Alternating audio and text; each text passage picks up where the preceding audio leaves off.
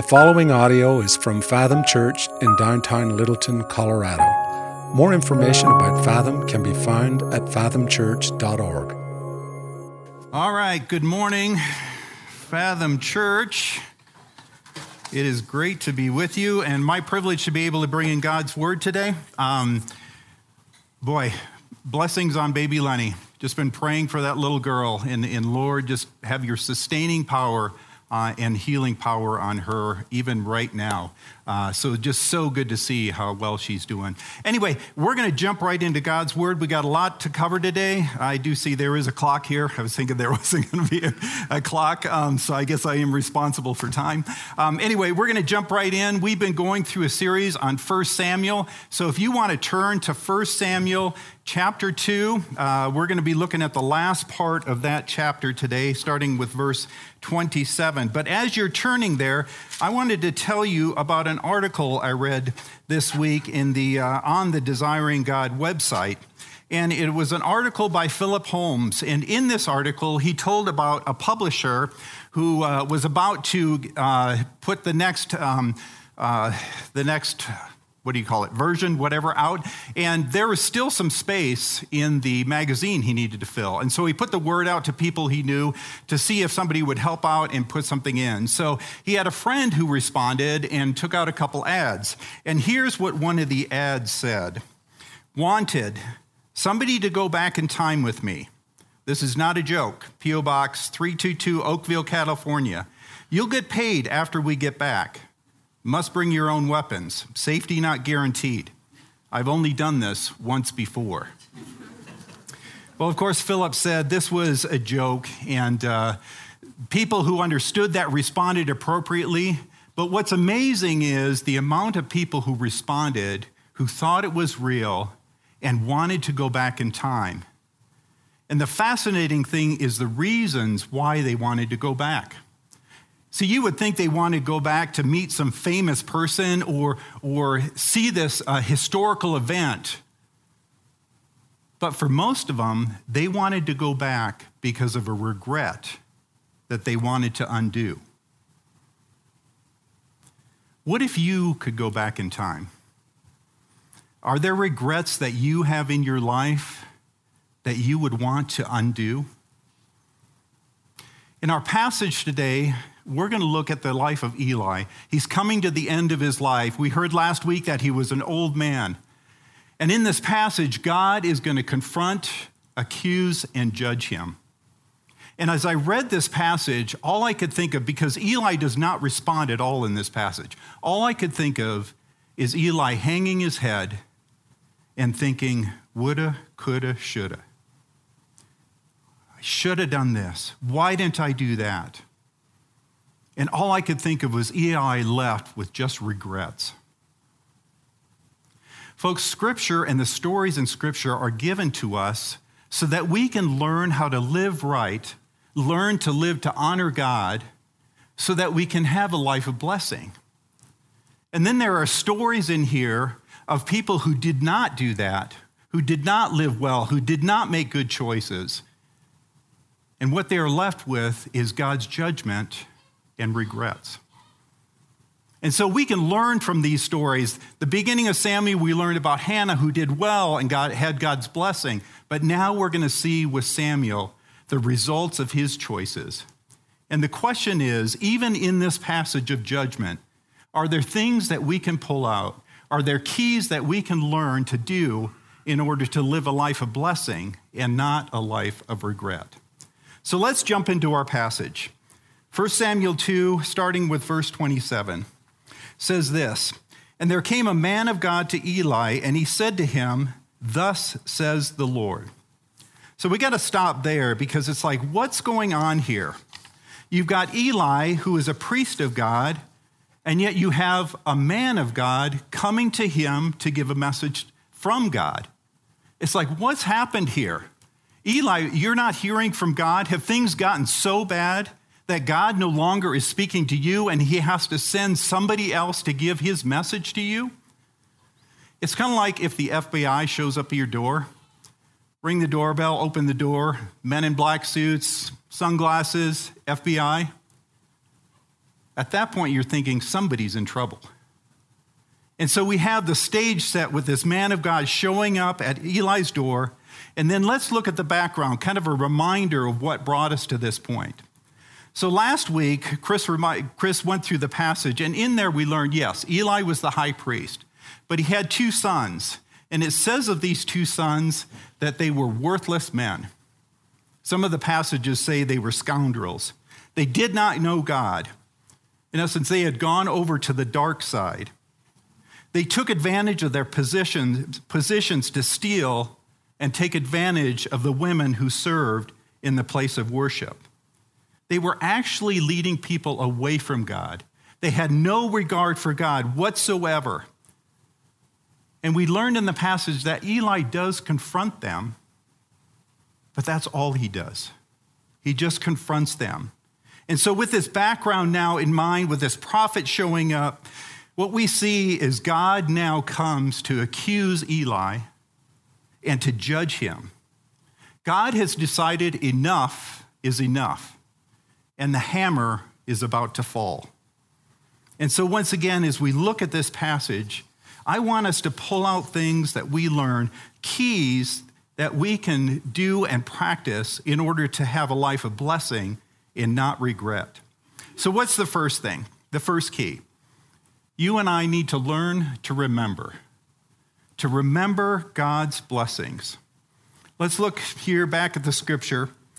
So the man of God shows up, says, "Thus says the Lord, did I indeed reveal myself to the house of your father when they were in Egypt, subject to the house of Pharaoh? Did I choose him out of all the tribes of Israel to be my priest, to go up to my altar, to burn incense, to wear the ephod before me? I gave to the house of your father all my offerings by fire from the people of Israel." See, here, God actually does something amazing. He takes Eli back and reminds him of all his blessings. And what that's going to do, it's going to make his sin even worse. God did all this for you, Eli, and you did this with it? And that's part of God's accusation against him, is him reminding him of the blessings. And we see here the blessings were, first of all, salvation. God brought the people out of Pharaoh, out of slavery. And then God gave him the position of being the intercessors between God and people. They were in a position of power and influence. When I was a kid growing up in Africa, in the country of Uganda, the Pope actually came to visit that country. And I remember going down to this airfield where the Pope was going to be, and there were thousands of people there waiting to see the Pope. That's the position Eli and his sons were in.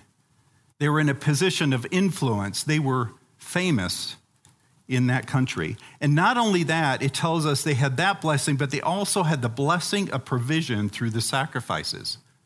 A portion of all the sacrifices went to the priests. That was God's provision for them. But as we learned last week, Eli's sons abused what God had blessed them with. What God had given them, the portion, wasn't good enough, and they took the portion that belonged to God. And now God lays all this as evidence against them. So here's the question, Fathom, for you and I. Do we remember God's blessings to us? Do we remember that all we have comes from him? Do we see that our time, talent, treasure, positions, relationships, opportunities are all given by God to us to enjoy? But with all those blessings come responsibilities. To use all those things to honor him. Do we see them as blessings? Because if we don't, our hearts can easily move to discontent, to comparisons, to thinking we don't have enough, to thinking what he has blessed us is really not a blessing. Our hearts can move to discontent. John Piper said this, "Sin is what you do when you are not satisfied with God." If we don't continually remind ourselves that what we have is a blessing from God, our hearts can move to discontent, and discontent can lead to sinful choices and decisions. Take our marriages. If we become discontent, if we don't see our spouse anymore as a blessing from God, our hearts move to discontent and discontent to choices of seeking to fulfill our needs elsewhere in other inappropriate relationships. If we're single, we may be discontent in that, not seeing God and all the blessings he's given us. And so we seek to fulfill our needs in inappropriate relationships, relationships that don't honor God. Or with our jobs. If we have discontent in our jobs, if we don't see it as a blessing of God anymore, do we not give our full effort and ability towards our boss and our responsibilities there? In essence, are we taking time and effort and energy away from our boss? And what about our finances? God, you haven't given me enough. So I've got to work more. I've got to work harder. And as a result, we neglect our family or our other responsibilities. Or maybe we don't go to that side. Maybe we swing to the other side, and it's like, God, you haven't given me enough. Therefore, I'm going to start living on credit. As a realtor, when people come to me, one of the first things we do is like, okay, have you talked to a mortgage person? We need to know what you can afford and if you can even get a loan. And I tell you what, I'm so honored to help people that have done well with their finances, and I'm so proud of them because they have taken what God has given them. They have been responsible with their finances. They have put savings away. They have done well with credit. And as a result, they're able to purchase one of the best investments you can make. And then there are others who come to me and we run through the whole financing and we find out that their debt to income ratio is way off. They've run their credit way up. They've lived on credit. And as a result, they cannot enjoy the blessing of owning their own home. Fathom, forgetting God's blessings in our lives can lead us to choices that can result in our lives being filled with regret and not blessing. One of the exercises I know I need to do personally on a regular basis is remember God's blessings. And here's how it plays out for me. As a realtor, I'm self-employed. And so there isn't somebody else generating work for me. And there are times where, I face this, okay, there's no more clients, no work coming up here. And I'm a natural worrier. I don't know if you are, but I'm a natural worrier. And so worry and stress and fear, it's like a cloud that starts to descend upon me. And I have to stop and sit down and go, you know what? I need to step back and go, God, I got to remember your blessings. I got to look back and say, you have been faithful in the past. You have provided for me. In fact, I got to remind myself, he is my provider. Nobody else is. And then I got to recount all the blessings he had given me. And you know where I usually wind up? Man, God, I don't deserve all you have given me. My heart is filled with blessing, and as a result, it changes my attitude. It changes my perspective. It changes my motivation as I move forward, as he brings new clients. It's like I need to honor him and honor them in how I live, how I work, and I have to remind myself of that. So the first way we learn to live a life without regret and a life of blessing is by remembering all that God has done for us. The second thing we see as we move on in our story is we need to repent. Look at verse 29. So God has reminded Eli of the blessings. Now here come the accusations. Why then do you scorn my sacrifices and my offerings that I commanded for my dwelling, and honor your sons above me by fattening yourselves on the choicest part of every offering of my people Israel? See, God brings his charge here, and he confronts Eli of his sins. When I first read this, I thought, wait, God, you're being unfair to Eli. Last week, we learned that it was his sons that were doing all these sins. And Eli actually confronts his sons. So it's like, okay, isn't Eli doing the right thing? Isn't he innocent? So why, God, are you bringing your charge against Eli? Well, through this passage, we see two things. And the first thing is this. We got to remember Eli's position. He was the high priest. Not only that, at this time, he was the judge.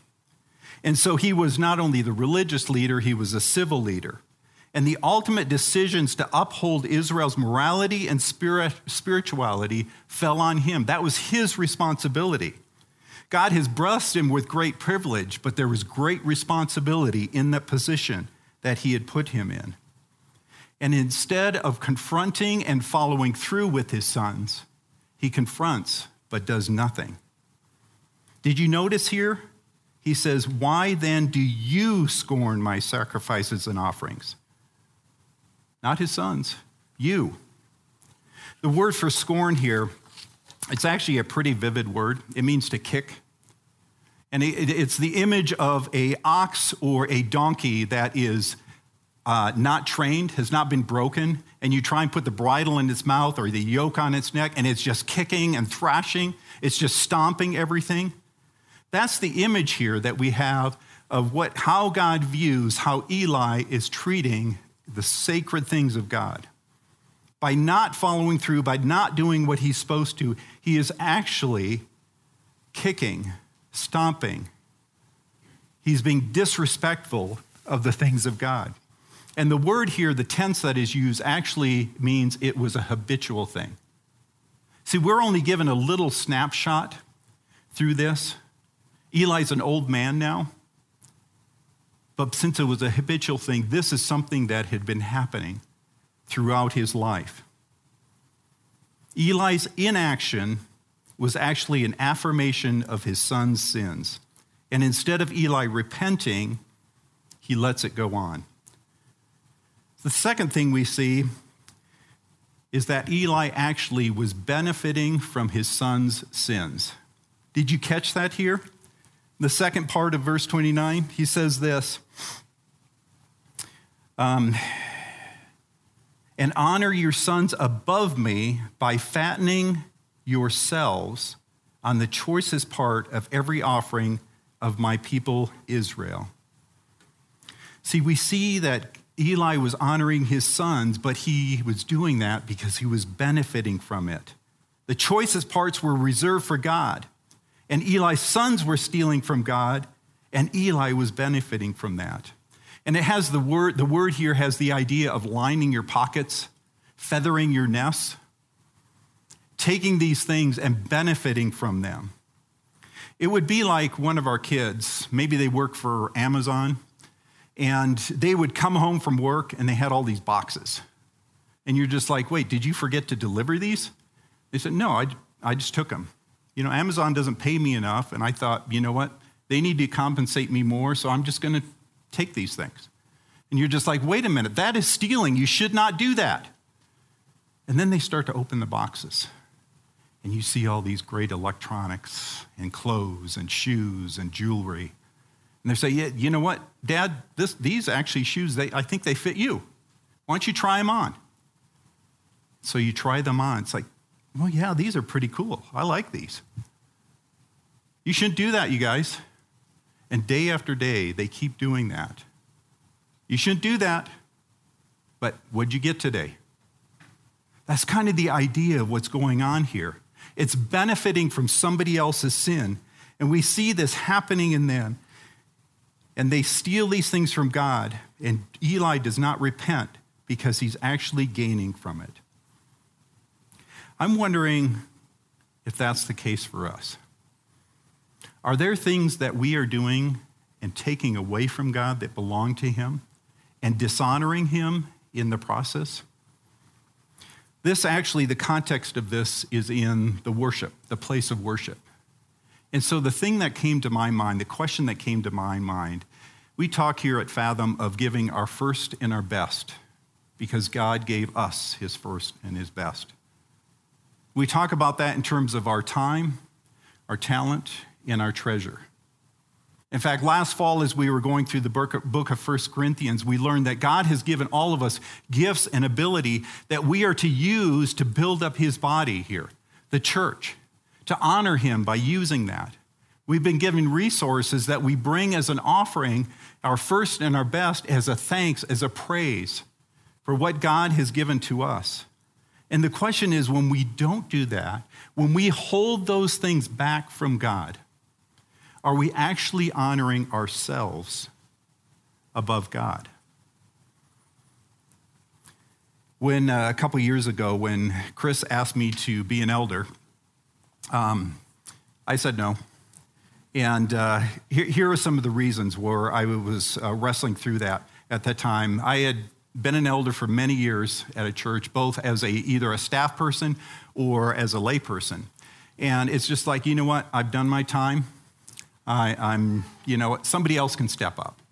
The other thing is, the last time I was an elder, it kind of ended in a painful way, and I was just wrestling through a lot of that still. And then I'm trying to get this real estate thing going, and it's just like, I don't have time. How am I going to build a business and try and also be an elder? And at that point, I said no. And actually, at that time, it was the right decision to make. And then in 2019, our church went through some difficult things.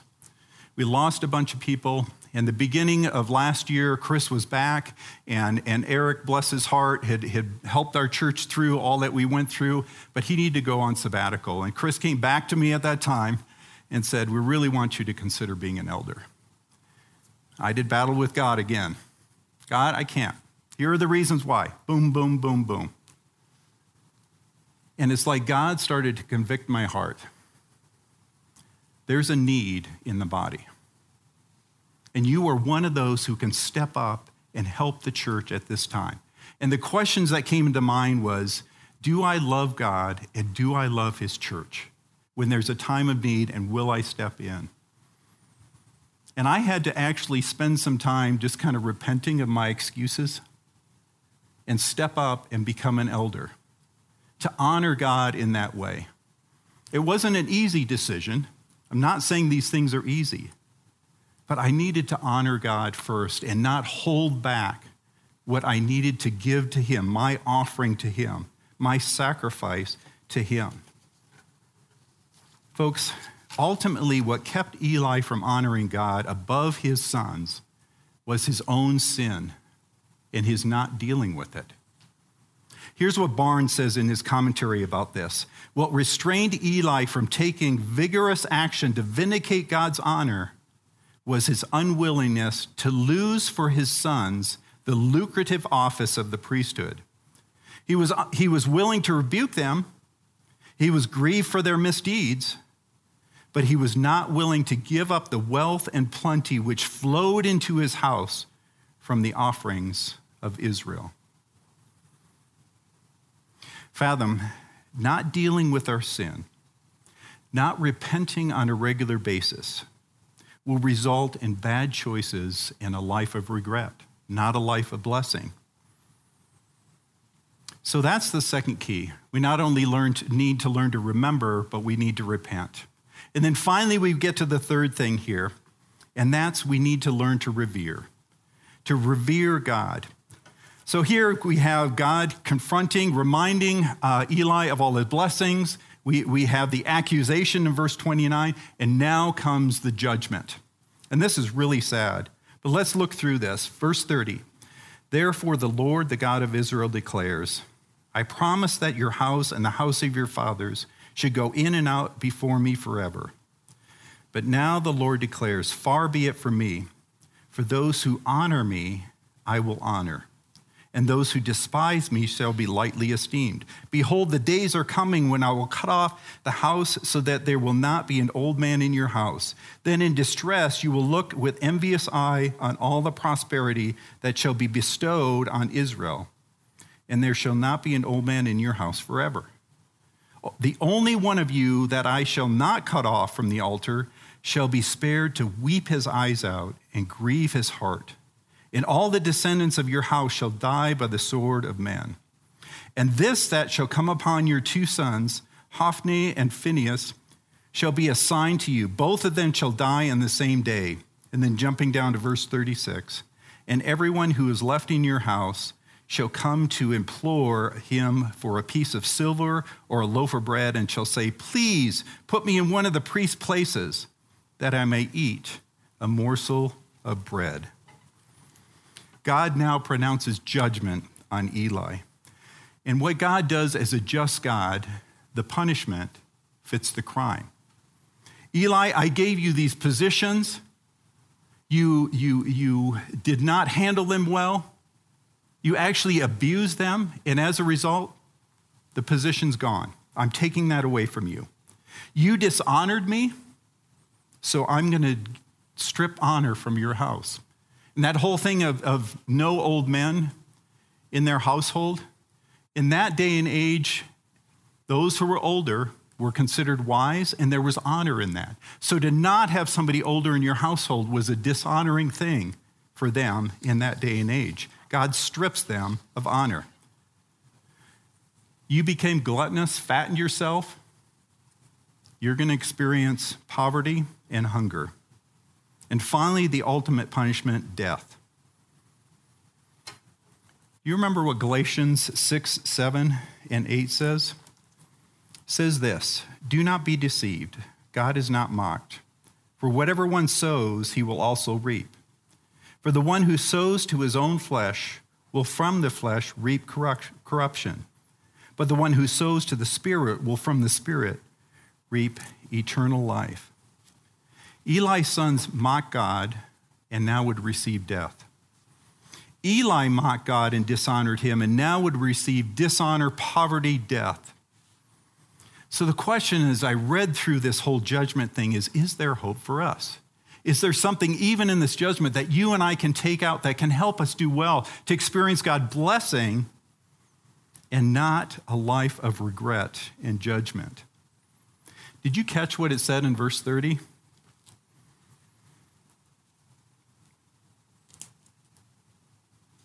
Try and find it here. "I will honor those that honor me."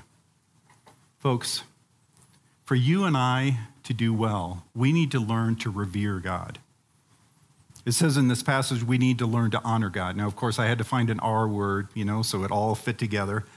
So revere. But revere and honor, they're synonyms of each other. Revere means this, to regard with respect tinged with awe. Honor is high respect as far as worth, merit, rank, and it means to revere. See, in their day and age with this word, revering, honoring had the idea of weight. Something that was valuable, they regarded it as heavy or weighty, substance to it. And that, for us, it's hard for us to get our minds around that, but there's a phrase that we use that comes from this. That thing is worth its weight in gold. And they would have known that because if they were to buy something that was worth a lot, they would have to actually bring their coins, their silver and their gold coins. I mean, they would feel the substance, the weight of that thing. Something would be worth its weight in gold. A while back, I had a friend of mine who talked about this classic car that he had. And he had bought the thing, they had moved here, he had driven it here, he had put it in his garage, and it sat there for 10 years. And as many things that sit in the garage for 10 years, everything just gets piled up around it. And his wife got frustrated with that. She said, "You got to do something with this car. You got to get rid of it. If you're not going to drive it, if you're not going to get it going again, you need to get rid of it." And she knew I was a car guy. And so she said, "You know what? You need to give that car to John. Let him deal with it. Let him take care of it." And he told me that, and I thought, score. This is going to be so good. A classic car. That thing's, he must think a lot of me because that thing's got to be worth a lot of money. And so here it is. Got this thing. It's about this big. To get in the thing, I had to put the top down and kind of slide into it. But got it going, had a lot of fun with it. But then I started looking at the value of it. 79 MG midget. Not worth a whole lot. I fixed it up, sold it, maybe made a few bucks on it. This thing is not worth its weight in gold. Now, if he would have given me a Camaro or a Firebird or a Ferrari, now he would have really thought a lot about me then, right? Anyway, isn't it interesting how we put value in certain things? What happened at the beginning of COVID? What became one of the most valuable things for people? Toilet paper. I think people put shrines up in their garages for toilet paper. It became very valuable. And we go, that's crazy. And yet, don't we do that? We put weight, we put honor, we put value on things. But here's the question for us. How much do we honor God? How much do we value him? And I thought about this in terms of the weight in gold thing. How much would I be, this is kind of crazy to think, but I think it's a good application. How much would I be willing to pay for God? Would I give him my all? Is that how much honor he has in my heart, in my mind, that he's worth my all? Isn't that the most valuable thing we can do or put value in, is giving it everything, our all to it? I think we forget sometimes how worthy and how honorable God is. Revelation 4 is this passage. It gives us this picture in heaven and the angels and all the creatures in there, and they are just daily, continually worshiping God. And it says this at the end: "Worthy are you, our Lord and God, to receive glory and honor and power, for you created all things, and by your will they were created. They existed and were created." And we know from Scripture that God not only created all things, he holds all things, he sustains all things. If God for a minute would stop sustaining this world, that would be it for us. Just that alone, isn't he priceless? How do we view God? Folks, when we forget the value he has and we don't revere him, it leads to us to put in our value in everything else. And as a result, that leads to choices many times that move us away from him. And one of the keys to that we see in the verse that I didn't read, in verse 35, it says this: "I will raise up for myself a faithful priest who shall do according to what is in my heart and in my mind." That's how we honor God, is being faithful to do what's in God's heart and mind.